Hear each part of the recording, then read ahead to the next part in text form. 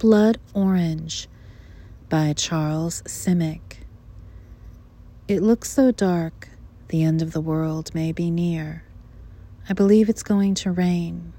The birds in the park are silent. Nothing is what it seems to be, nor are we. There's a tree on our street so big, we can all hide in its leaves. We won't need any clothes either. I feel as old as a cockroach, you said.